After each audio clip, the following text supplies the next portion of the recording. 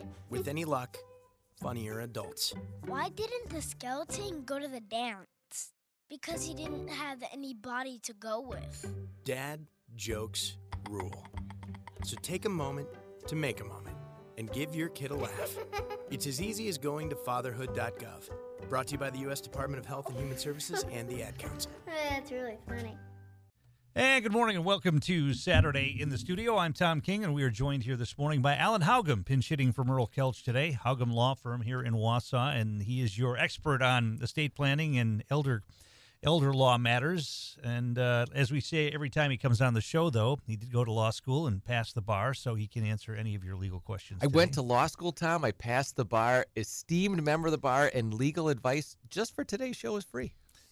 All right. It's not the first session is free, and then after that it's whatever per hour, right? Okay. Yeah. No, but it's one of those where when we go to law school and people ask about it, I would say it for people who enjoy it, and I did for whatever reason. It was just intriguing because you talk about every topic in every area, and you can really dive into things. But no, it is. We specialize here in the field, thankfully. I mean, if you there are a few folks who do general law, and you kind of think about, I don't know if a general doctor should be doing your heart surgery and your podiatry and your neurosurgery and everything. So, Or she has so a in the law, talk the show same host thing. giving medical advice. Well, too, you'll have that, but It's like, all right. When people come to you for the first time and they have questions, I mean, are they on the clock immediately then, or do you have a session where you talk them through some of the things that you're looking at? No, we don't charge anyone for that initial consultation. We don't put that. I don't even know if it's on our website, to be honest with you. It's one of those things where there's not a neon sign outside that said, everybody come in for 30 minutes of whatever your random legal question is. That's what the show's for, actually. That's what the radio show's for. Yeah. But I think one of the things that we do is for people who just don't know what they don't know. And I mean that in a good way. It's the type of thing where they say, I'm not sure if this is an issue or not, or I'm not sure if this is something that we can fix or not, or if there's a solution to it. But here's the thing that's going on in my family, or here's what here's what happened with my parents, my grandparents, my aunt and uncle. Here's what we own. Here's what we think is going to happen. Is that right? And we'll go through it. And a lot of times, people have gotten snippets or anecdotes from, various scenarios that happened in their family, especially in our area, in our estate planning and elder law side of things. And they don't realize which rules changed in which area or which time. We get a lot of things where, people have received real estate. Great example. People get, their parents gave them the house, or, in farm country. I've mentioned probably every time I'm on the show, I'm from Edgar. I grew up in a little small farm in Edgar, and lots of our best friends in the world are farmers, and a lot of times the farm passes down from one generation to the next. And they'll say, well, that's what my grandparents, when they gave it to my parents, and when my parents gave it to me, and now I'm going to give it to our children, and it sounds great, right? And you say, well, yeah, all that happened prior to 2009. And in Wisconsin, everything changed in 2009 for how you give those kinds of things to your kids. And then when you're going to give real estate, if you say, no, I don't live on a farm. I don't have a cabin. I don't have hunting land. We just have a house in town, but that's our biggest asset. Or that plus maybe the retirement accounts are the biggest assets. And you have to tell someone, well, the way that you used to be able to give a house to a child, or really give a house to anyone, well, that changed in 2014. So I always I had this question literally this week. I talked to a group of people, and someone asked about giving the house to the kids. And I said, that's a great idea as long as you can get that paperwork signed prior to August 1st of 2014. And they said, it's always that 2-second pause, and they go, wait a minute. So, no, you can't. So the rule changed. And not to say that it's illegal or anything like that. It's just so unbelievably expensive so that the purpose of giving it has really gone away, or really that the kind of the state and federal governments have stepped in between, parents and child, or parents and whomever they're going to give it to, so that it just wouldn't make any sense anymore. I was talking with Merle last week, and the subject of trusts came up, and he said, well, that would be a great question for Alan when he's on the show. When we talk about trust, I think people think they know what a trust is, and the question I've got then is, does a trust work for everyone? Should everyone have their stuff in a trust? Is that something that it's not, obviously not one size fits all, but is it something that everyone should look at? I think everyone should look at and understand what it is. But no, Tom, I don't think that a trust is right for every single person at all. I don't think, other than a few very, very basic things like powers of attorney for finances and powers of attorney for healthcare, and we can talk about what those are and what they do. That I think, just about every person over the age of 18 would benefit from at some point.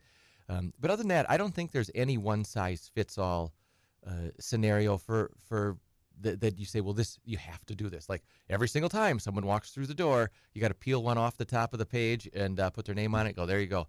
That it really comes down to scenarios. What's your situation? And then I think what's your goal? That is the one that I think people don't, but probably are surprised by.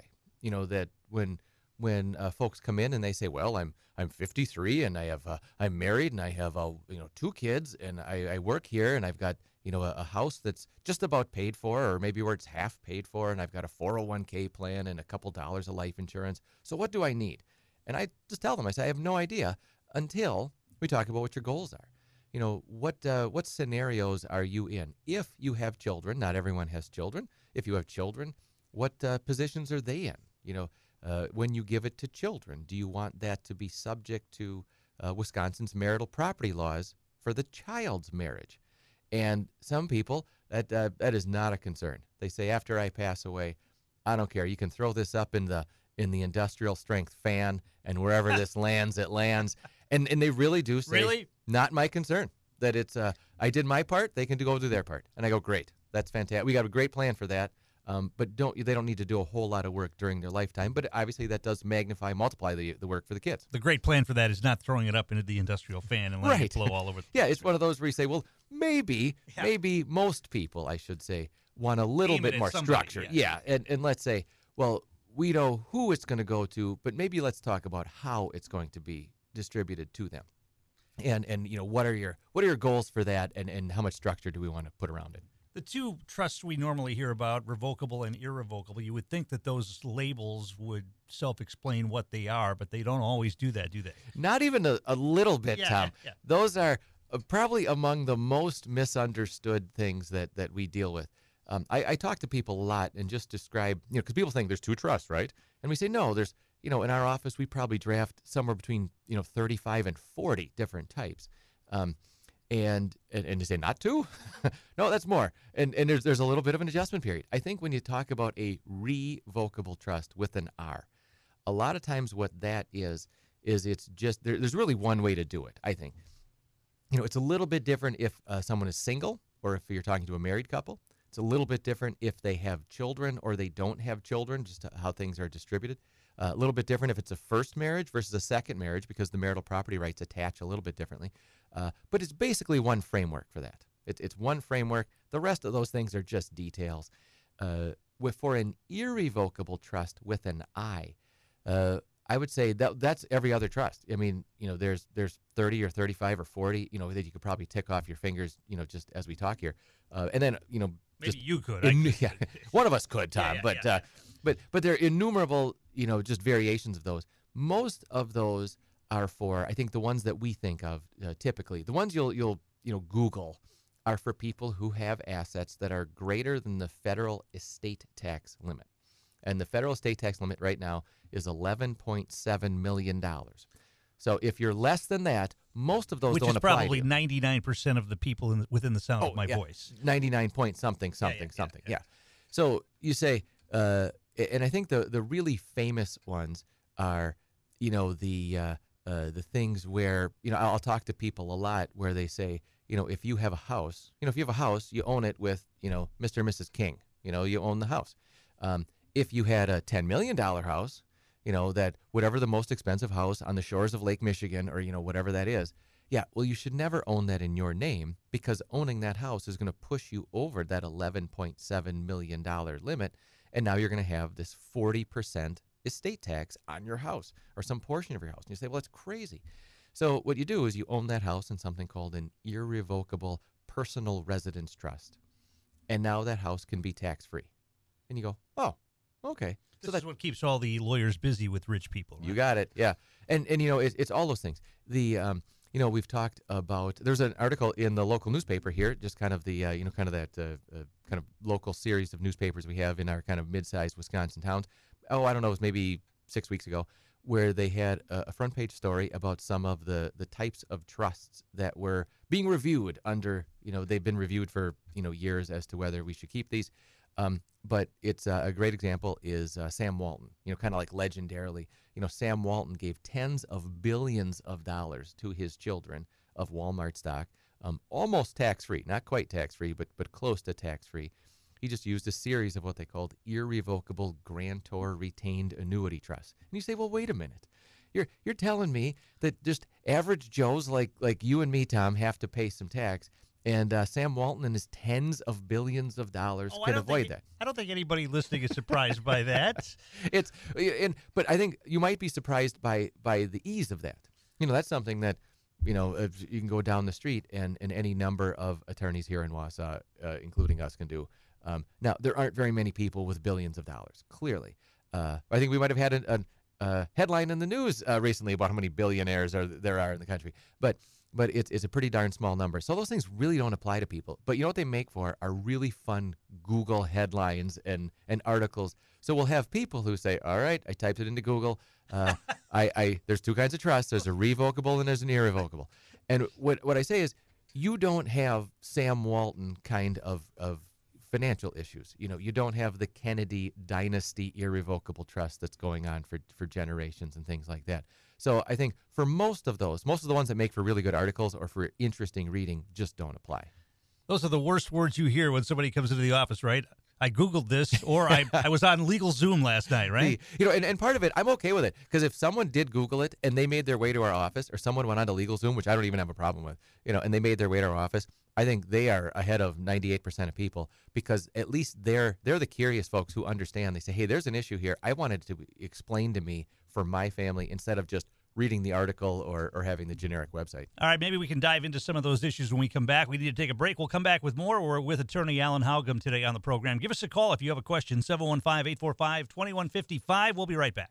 The life of every child is precious beyond measure. If you care for a child with a disability and have limited income and resources, help is available.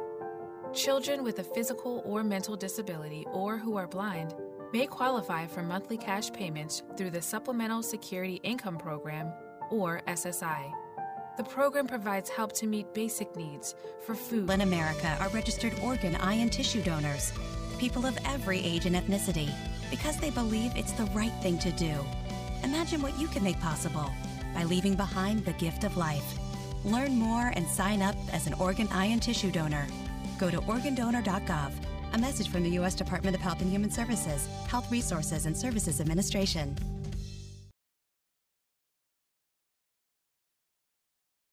And we're back here in the studio. I'm Tom King, along with attorney Alan Haugum, Haugum Law Firm, pinch hitting from Earl Kelchhilt here today. Let's go to the phone this morning as soon as I turn all the buttons on. Good morning. Who are we talking to? This is Josh. Good morning. Hey, Josh, you're on with Alan. Go ahead. Good morning, Josh. Hi. I heard that if you went to a law school in Wisconsin, and I'm assuming it's Madison or Marquette, that you could practice law here without sitting for the bar, passing the bar. Is that correct?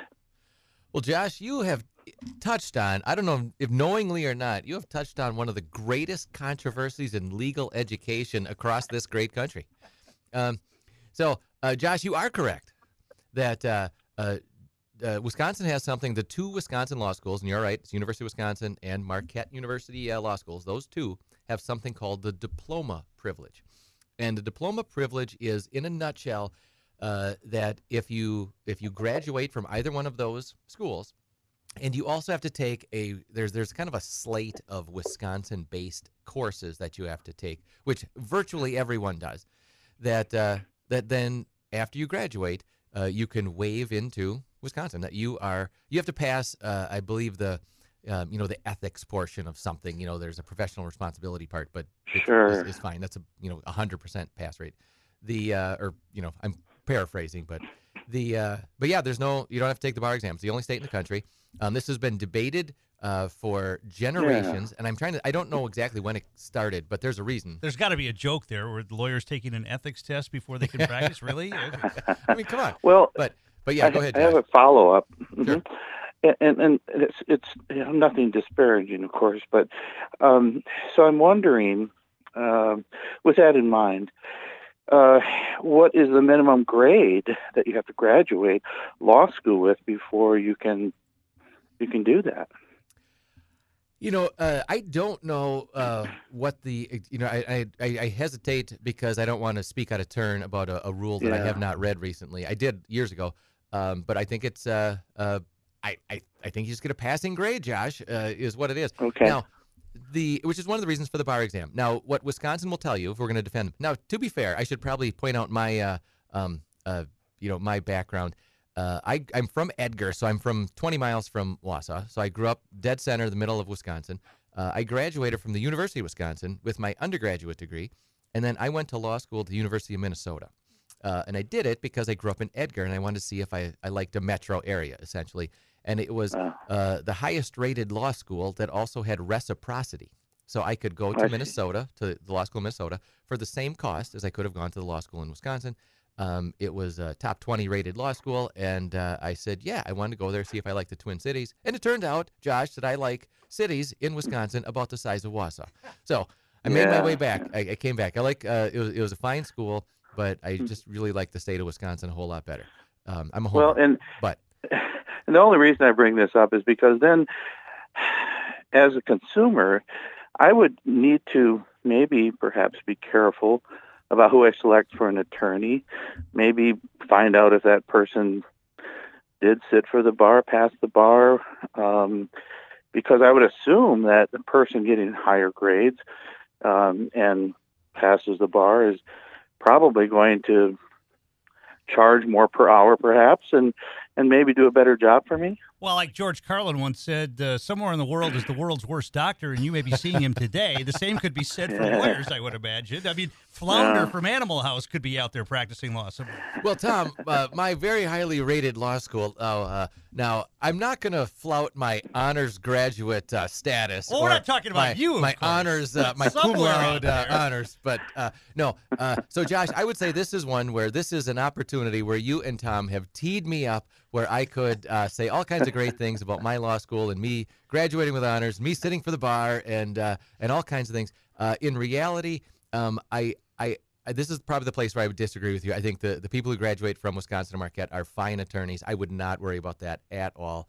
I think there is if someone said, when you were interviewing lawyers and you said, well, did they sit for the bar? And we have two who are just exactly the same, and one of them ground through, the studying and the bar exam and the process that it is. Would someone like that? I don't know, maybe.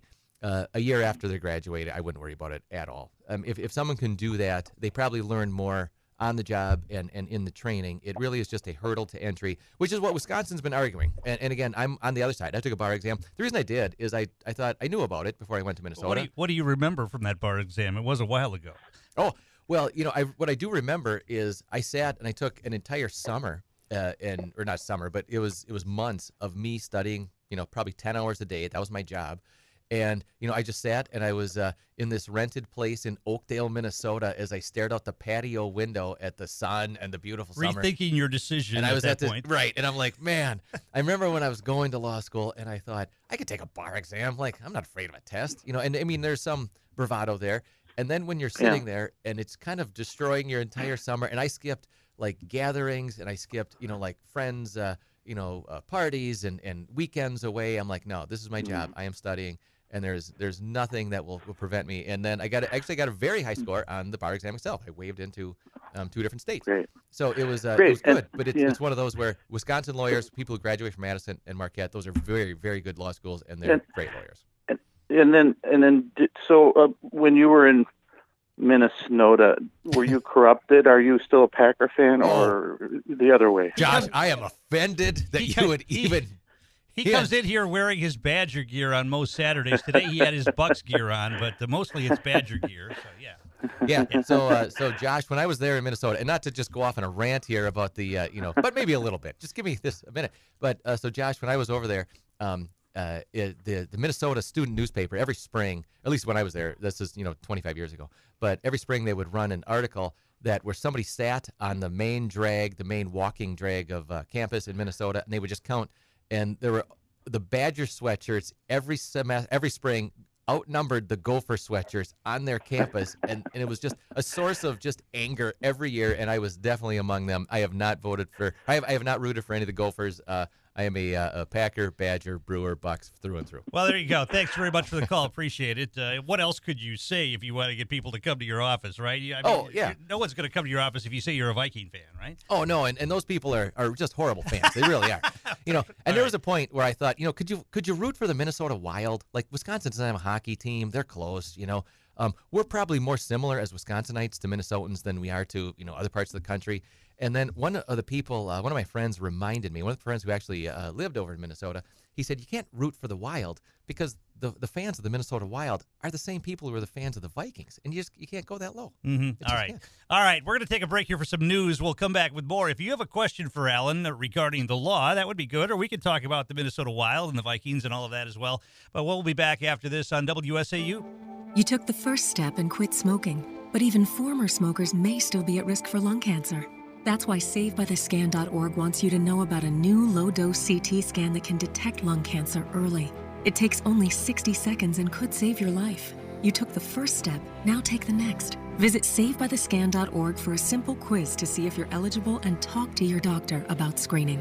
SaveByTheScan.org is brought to you by the American Lung Association's Lung Force Initiative and the Ad Council.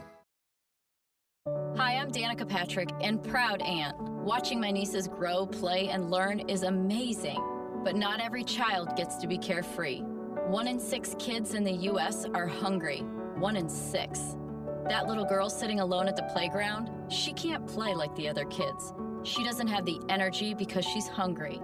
School lunch will be her only meal today.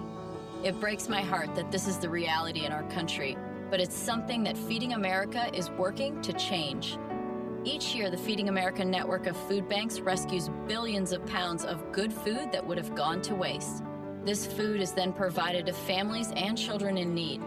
Being a kid should be about using your imagination, learning, and having fun. These children shouldn't have to miss out on simply being a kid because they're hungry. To find out how you can help end childhood hunger in your... Let's hear it for Brandon. What a job he's doing.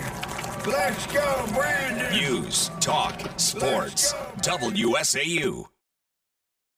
And we're back in the studio. I'm Tom King along with attorney Alan Haugum Law Firm here in Wausau. If you have a question for Alan, give us a call here this morning, 715-845-2155. I know you're going to be back here in a couple of weeks when Merle's out looking for Bambi. It's that time of year again. But what are some of the things some of the questions you get asked from people that come into your office for the first time? What are some of the things that they want to know about or that they haven't taken care of at this point when it comes to estate planning? Well, I think a lot of it's, what happens if you don't do anything? And I think one of the things that we get, we think about everything's perfect. We think, well, everyone at a certain age just decides that now's the time and we're going to go in and get our stuff done. Well, that would be me. Yeah, right. At some point it's going to happen. There will be an age, and a lot of times that comes up when there's a certain number of events, or if it's something happens to someone close to you. That's a lot of times the catalyst. What we get are when you talk about the people, at least internally in our office, when you talk about people who have never done anything, is the people who are in crisis who've never done anything. And I think at some point, maybe we have a segment where we just kind of walk through what happens in a crisis if you've never done anything and how can you do something, not as good, but how can you do something after the fact. All right, let's go to the phone first of all. Good morning. Who are we talking to? Greg. Hey, Greg, you're on with Alan. Alan, go ahead. Good morning, Greg. Yeah, morning. I have an irrevocable trust my parents set up. My mom's still alive, and her care comes from the trust. In the trust, there's 2 of us that will inherit the trust when my mom passes away. But it states that I can have anybody represent me if something happens to me. My question is, do I need to have an attorney draw for me to transfer ownership of my half of the trust to my wife? Oh, yeah, great question, actually, Greg. I would say what you're talking about is fairly common. For the recipient. Now, you're a child of, your mom's still living, but it can be any person. Okay. So I would say there's a couple different ways to do it. And Greg, you're kind of almost inadvertently touching on maybe a deeper body of what people sometimes do estate planning for. And, what you can do in estate planning, like as we talked about with Tom, is you just say, hey, if something ever happens to me, it's going to go where it goes, and I'm not putting any kind of structure on this whatsoever. Not a great idea, in my opinion. Now, I'm the lawyer, of course, but it's one where you say, yeah, well, whatever goes to my child, goes to my child.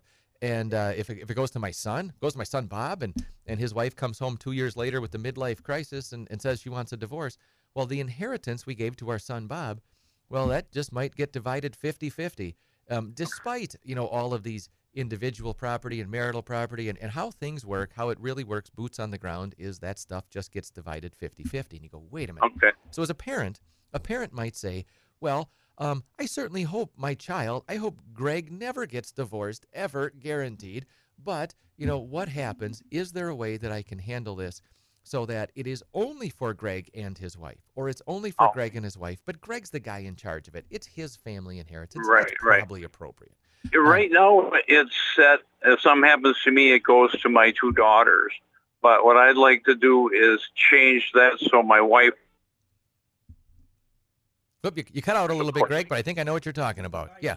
Yeah, you were cutting out there, but thanks a lot. He'll try to answer that for you. Yeah, Greg, but really what you're talking about is the second half of my response. So perfect timing, as and really what it means is as a parent, you might say, well, I want to make sure, my son Bob, I want to make sure that my son Bob, if his wife ever comes home and wants a divorce, that, half of the family inheritance doesn't just go to my now ex-daughter-in-law.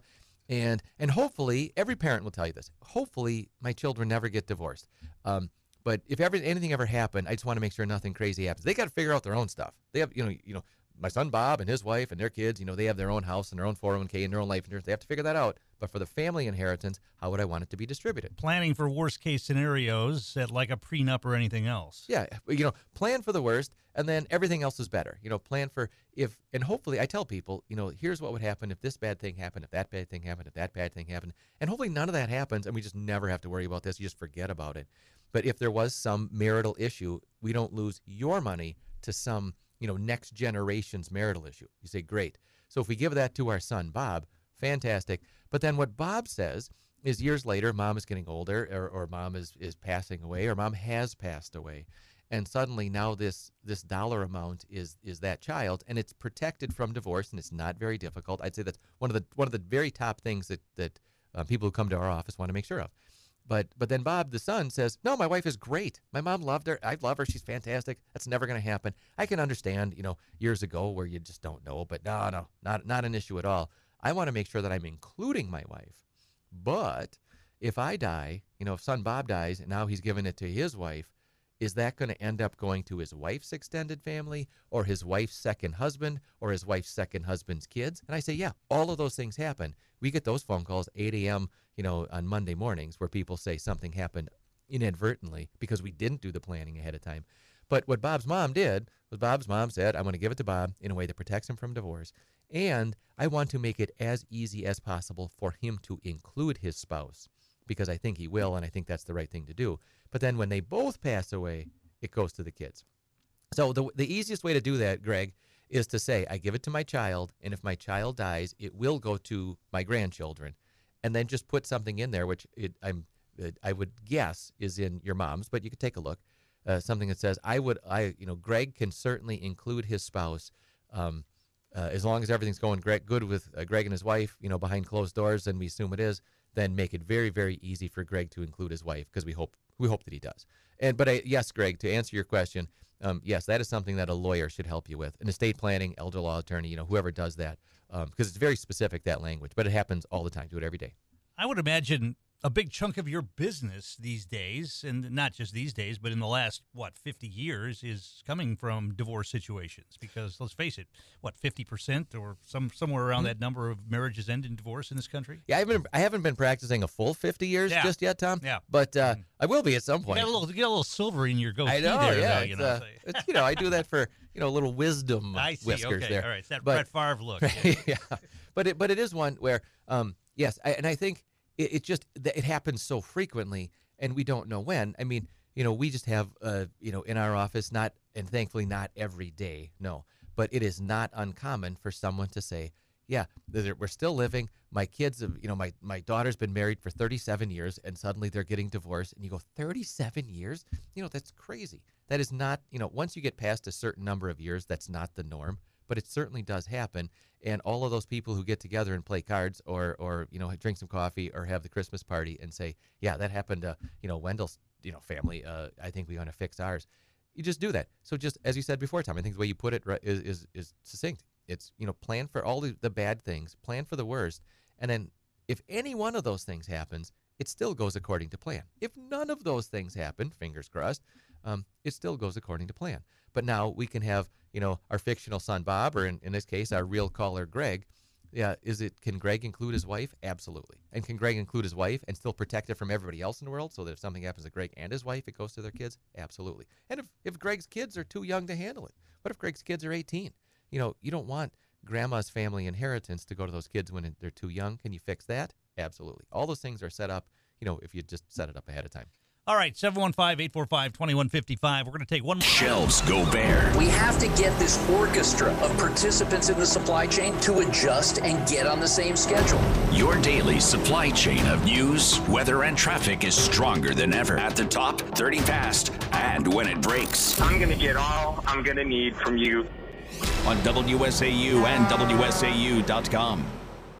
And we're back here in the studio. I'm Tom King, Alan Halgam, attorney at law with us today, pinch hitting for Merle Kelch. If you have a question for Alan, we've got some time left. Give us a call here this morning, 715-845-2155.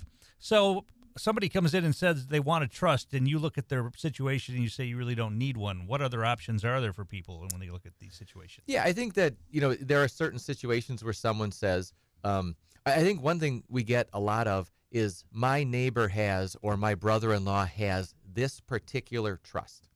And so I guess that means I need one because we live in the same neighborhood, we're same family, all those things. And I think we just want to go through the situation and kind of go through what that would do for that particular person. And in the end, they might. And sometimes they just don't understand what their brother-in-law has, or they get the name wrong.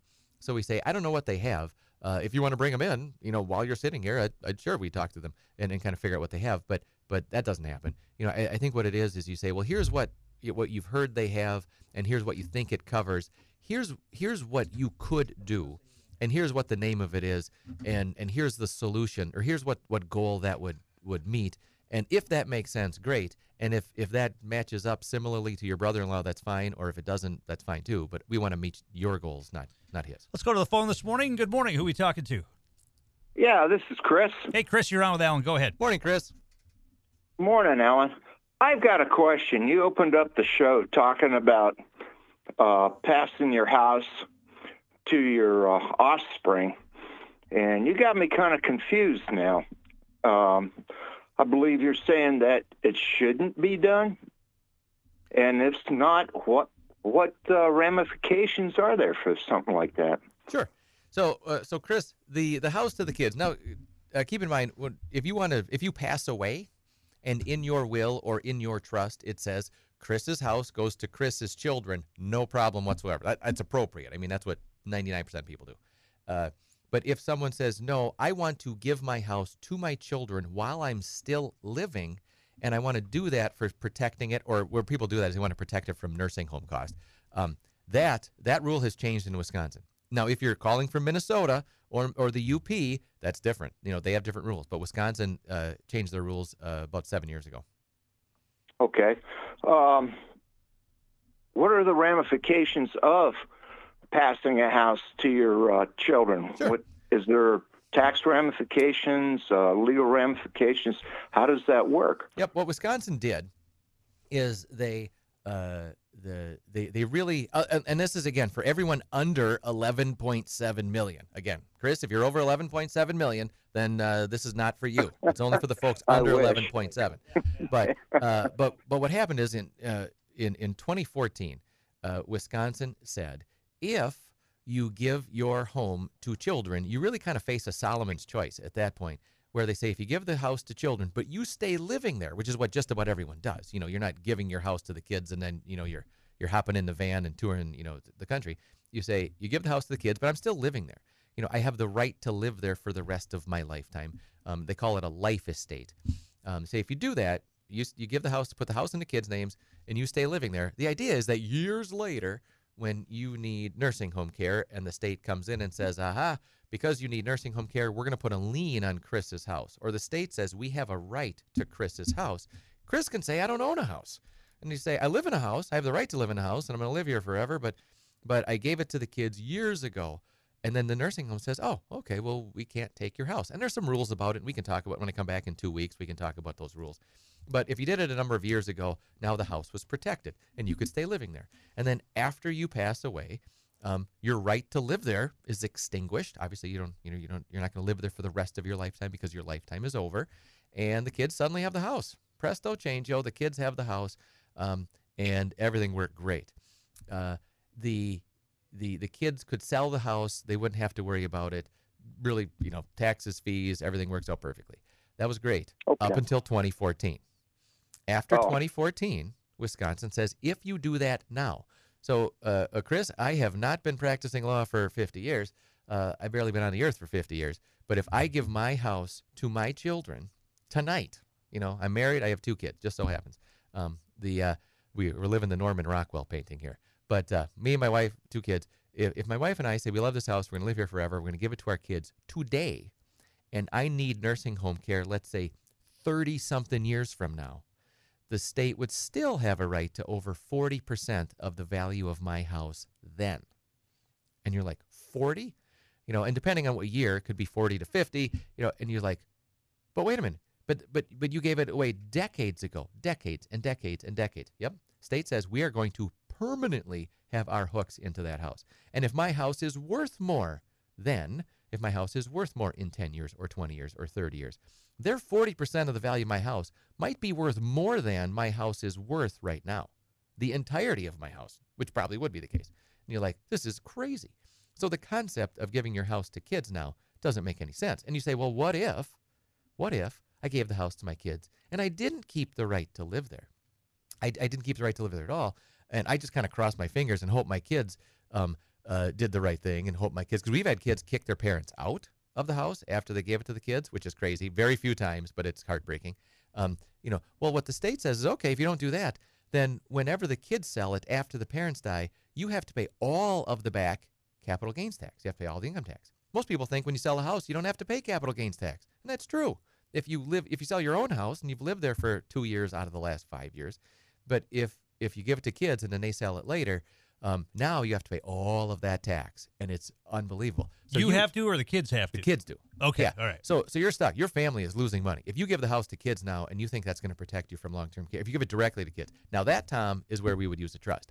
Can we put that into a trust and be able to protect the house and keep those taxes at zero? That, Chris, is what you do. And that we can talk about in 2 weeks. Yeah, I tell you what, Chris, we're out of time for today, but thanks for the call, and we will dive into that in a couple of weeks when you come back. We're almost out of time here now. If folks want to get a hold of you on Monday, how can they do that?